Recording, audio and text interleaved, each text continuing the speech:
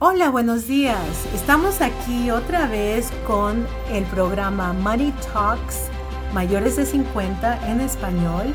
Y yo soy, buenos días otra vez, soy Ana Mostachero de la Procuraduría General de Colorado del Departamento de Participación Comunitaria y me está acompañando mi compañero Efraín Bueno. Hola a todos, mi nombre es Efraín Bueno, yo soy el administrador de un programa que por parte de la Procuraduría General de Colorado que se llama No Más Fraude Colorado. Es un programa que tiene como fin informar a los consumidores sobre fraude y estafas y también contiene una manera donde las personas pueden denunciar el fraude o prácticas comerciales engañosas. Gracias, Efraín. Y siempre nos encanta traer a Efraín, que como él ha dicho es el administrador de este programa, pero también tiene ya más de 5 años trabajando en la Procuraduría General de Colorado, así que tiene mucha experiencia y nos puede decir, vamos a hablar de las estafas y cómo evitarlas y también cosas que han pasado anteriormente.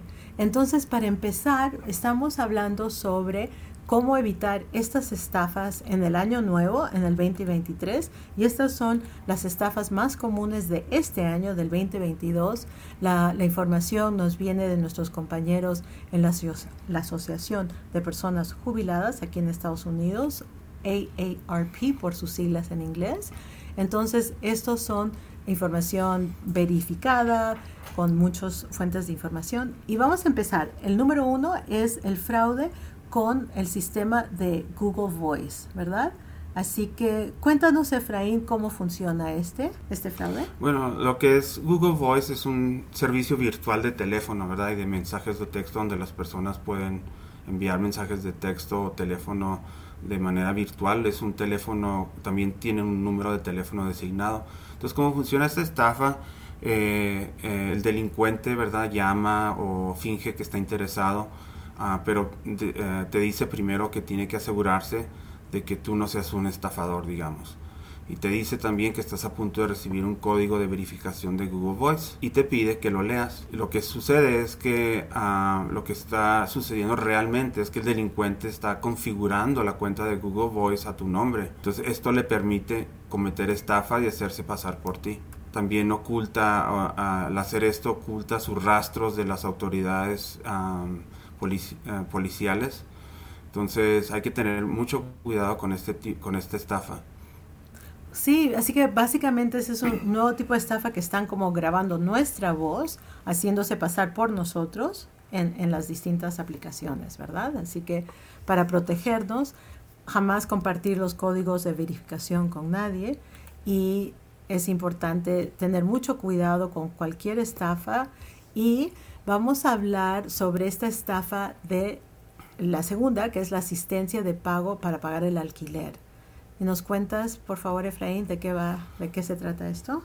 Sí, lo que hacen los estafadores en este tipo de estafas es que se hacen pasar por una agencia del gobierno o una agencia sin fines de lucro y les dicen que les van a ayudar a pagar el alquiler, ¿verdad? Entonces, lo que hacen es que también a veces al hacerse pasar al hacerse pasar por agentes del gobierno o a una agencia sin fines de lucro, lo que hacen es que también a veces les piden sus datos personales y también a veces les piden dinero por anticipado para, digamos, supuestamente iniciar la solicitud de asistencia. Entonces lo que sucede es que a las personas les roban sus datos personales y también su dinero. Sí, esto es muy triste y esto pasa bastante aquí en Colorado y en todas partes, así que para protegernos, empezar para saber que las entidades públicas fidedignas, reales, como nuestra oficina, la Procuraduría General de Colorado, la Oficina de Vehículos, por ejemplo, son trámites y gestiones que son totalmente gratuitas. Así que si alguien nos está pidiendo que paguemos por anticipado para hacer una solicitud gubernamental, eso es una estafa. Así que tener mucho cuidado con eso.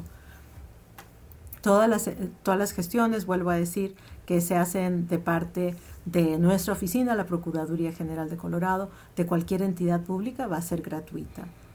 Así que vamos a hablar sobre el tercer fraude que hemos visto también nosotros aquí en Colorado, es el fraude de los empleos falsos. Así que, Efraín, dinos cómo funciona este. Pues sí, en esta estafa lo que sucede es las personas, ¿verdad? Utilizan eh, sitios web legítimos para buscar trabajo como lo que es Indeed, Monster o Career Builder. Entonces, lo que hacen los estafadores es que se hacen pasar por las empresas o por los reclutadores. Entonces llaman y envían correos electrónicos, ¿verdad? O mensajes de texto que les dicen pues que tienen una oferta de trabajo en casa con un salario muy alto. Comúnmente les dicen sí, es un salario muy alto y que ya tienen el trabajo. Entonces el objetivo que tienen es conseguir más información personal sobre ti, y en otras ocasiones intentan persuadir a las personas a que envíen dinero para una instalación ficticia de la oficina en el hogar, o también para pagar cuotas falsas. Y Sí. quiero profundizar aún más en esto, Ana, porque las estafas de trabajos de la casa son muy comunes, ¿verdad? Y entonces muchas veces les piden que van a procesar formularios de facturación, o que paguen por algo por adelantado para materiales, certificaciones o capacitaciones o listas de clientes, ¿verdad? También a veces les envían un cheque para cubrir los gastos.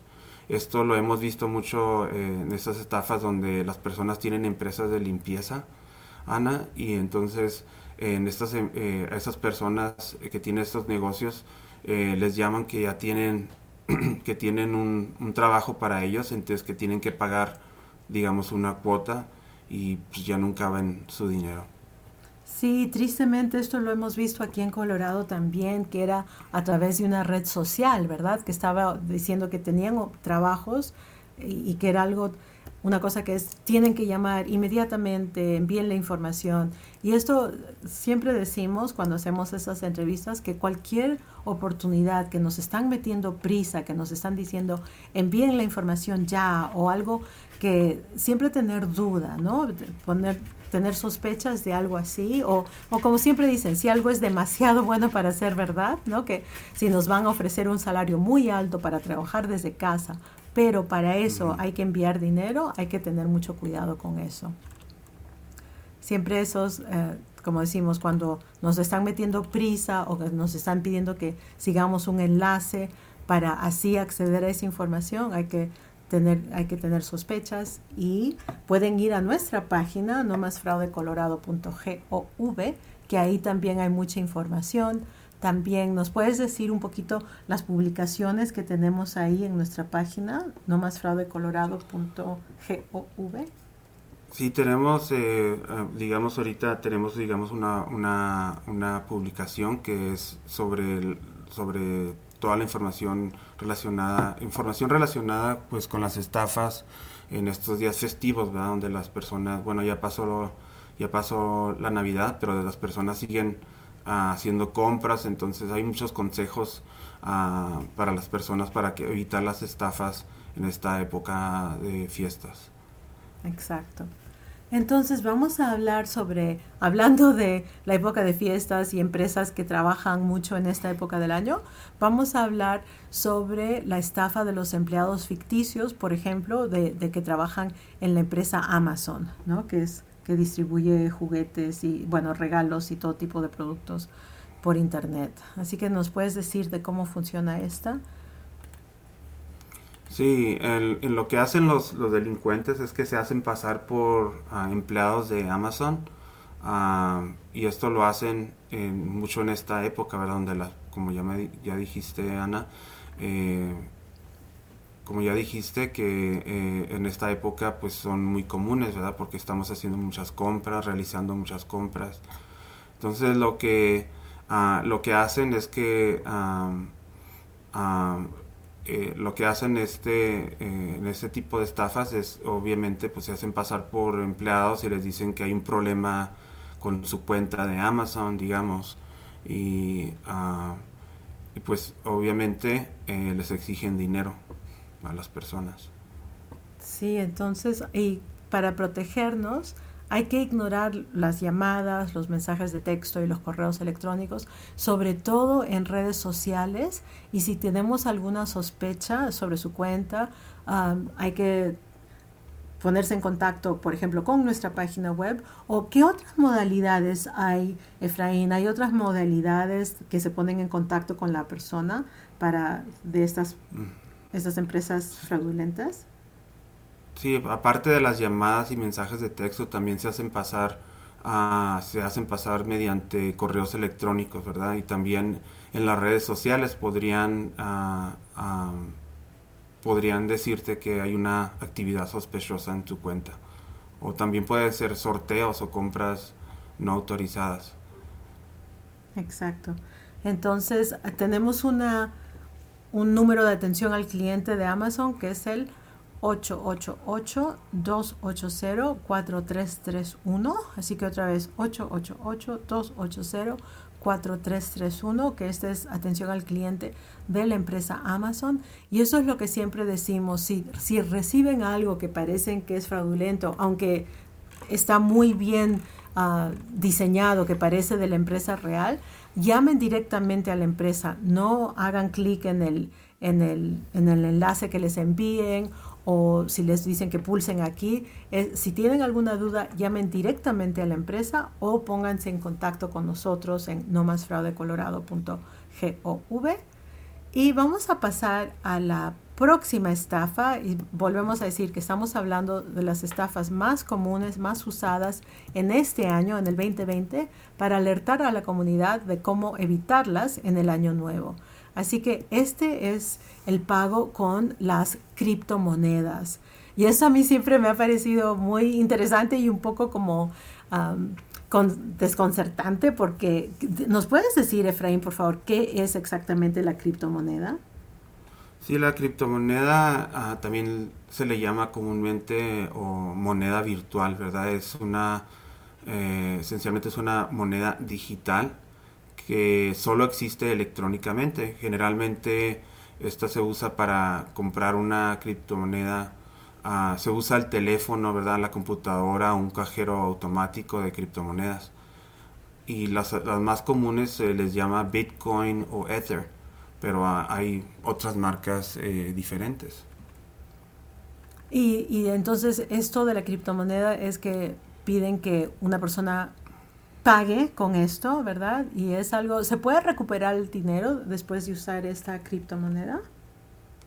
No, a diferencia del dinero real, ¿verdad? Las cuentas de criptomonedas no están respaldadas por un gobierno. Entonces, también otra cosa de las criptomonedas es que el valor de la criptomoneda cambia constantemente. Entonces, para eso otra vez, si es algo que no entendemos, si es algo que recibimos de una red social, así que tener mucho cuidado con eso. Entonces vamos a hablar sobre la próxima estafa más común de este año, del 2022, y es los impostores que trabajan en las empresas, las agencias de impuestos, la Agencia Federal Gubernamental de Impuestos, que en inglés es el IRS, que es el Internal Revenue Service, así que es la empresa donde pagamos nuestros impuestos. Así que esto es también impostores que se hacen pasar por empleados de la agencia de impuestos, ¿verdad? Sí, así es, Ana. Se hacen pasar por impuestos y es posible que les llamen por teléfono, o también lo hacen mediante correos electrónicos o textos. También puede ser que les envíen una carta por correo amenazándolos de revocar su licencia de conductor o pasaporte, y algunos a veces también asustan a las personas diciéndoles que los van a meter a la cárcel, ¿verdad? Por no pagar sus impuestos. Entonces yo sé que siempre evitar, si es algo que nos hacen una llamada o un correo electrónico y nos meten mucha prisa, yo sé que las organizaciones verdaderas, sea el IRS, la Agencia Federal de Impuestos, o sea, como tú has dicho, la oficina donde dan las licencias de manejar. Cualquier entidad pública, siempre el banco, por ejemplo, siempre nos va a enviar una carta oficial a nuestra dirección, ¿verdad? Así que tener mucho, desconfiar, sospechar cuando es una llamada o un correo electrónico. Claro, y recordar que las señales de advertencia es que la IRS se comunica principalmente a través del correo, ¿verdad? Incluso en casos de impuestos atrasados. Nunca le van a llamar diciéndole que tiene que pagar ese dinero por teléfono, ¿verdad? Por lo general se comunican por teléfono personalmente solo después de que un contribuyente haya recibido varias notificaciones por escrito. Y también otra señal de advertencia es que el supuesto funcionario de la IRS exige un pago inmediato y amenaza con llamar a la policía, digamos. También otro puede ser que el correo diga que la IRS enlaza a un sitio web que pide su información personal y financiera para entregar o calcular un reembolso de impuestos. Exacto. Así que volvemos a decir, si nos meten mucha prisa, si tienen alguna sospecha. También estas sugerencias son para adultos mayores o para cualquier persona que, si tienen alguna duda, consulten con un familiar, con un adulto que entienda mejor estos temas y que nos puedan ayudar a saber si esto es algo verdadero o si es algo sospechoso. Y si es algo sospechoso, no hagan clic, no contesten esa llamada, ignoren esa llamada. Y vamos a pasar ahora a la 7ª estafa más común de este año, que son las tarjetas de regalo. Así que cuéntanos, Efraín, ¿cómo funciona esto de las tarjetas de regalo? Pues sí, las tarjetas de regalo muchas veces en este tipo de estafas, pues digamos en una específicamente, hay varias diferentes tipos de estafas de regalo, ¿verdad? Pero una que comúnmente ha pasado este año es donde un amigo se comunica con la víctima diciéndoles que les van a pedir un favor, ¿verdad? Reciben un correo electrónico de una amiga, digamos, que les pide un favor, que tiene problemas con una tarjeta de crédito o la cuenta de una tienda y están pues angustiada porque no puede comprar una tarjeta de regalo que necesita para un regalo de cumpleaños. Entonces esa persona le pide que por favor recompre la tarjeta y que llame con los números que aparecen atrás en la tarjeta y que ella les va a devolver, o ella o él les va a devolver el dinero. Pero en realidad pues esto es un fraude, ¿verdad? Ya que casi siempre es un impostor quien envía el mensaje. Sí, y entonces para protegernos deberemos verificar confirmar que es la persona, nuestro amigo, pues supuestamente, que de verdad necesita este favor. Y también saber que las tarjetas de regalo son otras que no se recupera el dinero, ya, cuando se ha comprado ya, no se pueden cancelar, no nos van a devolver el dinero. Y las principales tarjetas utilizadas en el año 2021 han sido Target, Apple, Walmart, eBay, así que agencias conocidas, pero cuando pase eso, que nos piden que paguemos con una tarjeta de regalo para ayudar a un amigo, verificar con nuestro amiga, si esto es verdad.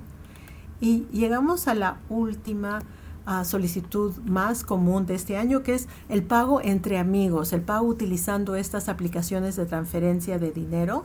Así que cuéntanos cómo funciona esto y cuáles son las más comunes, Efraín, por favor. Sí, lo que son estas son las se les llaman aplicaciones de pago móvil, ¿verdad? Que uno envía dinero por teléfono, por su teléfono móvil, a un amigo o a un familiar. Entonces, las más comunes son Venmo o Cash App o PayPal también, que permiten enviar y recibir dinero a través de, como ya dije, su teléfono inteligente.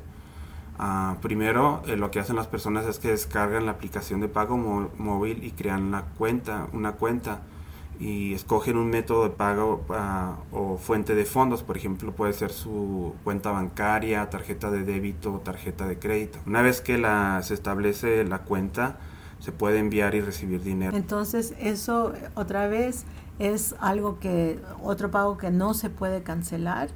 y vamos a ver cómo protegernos, porque estas aplicaciones de pago sí piden como un código de seguridad, ¿verdad? Entonces, eso sí es muy importante, seguir ese código de verificación, ese código de seguridad que nos piden, confirmar que conocemos a esa persona verdaderamente, porque volvemos a decir, esos pagos no se pueden cancelar, así que si se envían, ya ese dinero se perdió. Así que otra vez hemos aprovechado esta oportunidad de hablar de estas estafas más comunes del 2022 para poderse evitar para el año nuevo. Así que nos despedimos rápidamente. Yo soy Ana Mostachero de la oficina de la Procuraduría General de Colorado con el procurador Phil Weiser y trabajamos en la oficina de participación comunitaria. También le voy a pedir a mi compañero Efraín que también se despida. Gracias a todos por acompañarnos en este podcast. Les invitamos a que visiten de nuevo nuestra página nomasfraudecolorado.gov de Víctor, o que nos llamen también al teléfono 1-800-222-4444, opción 9. Y gracias, Efraín. Y otra vez es 1-800-222-4444, la opción 9. Pueden dejar la información totalmente en español y se les va a contestar en español, ¿verdad? Así es. Gracias, y entonces desearles lo mejor para el año nuevo, y esto es una cosa para protegernos para evitar las estafas. Muchísimas gracias y ya nos vemos en el año nuevo.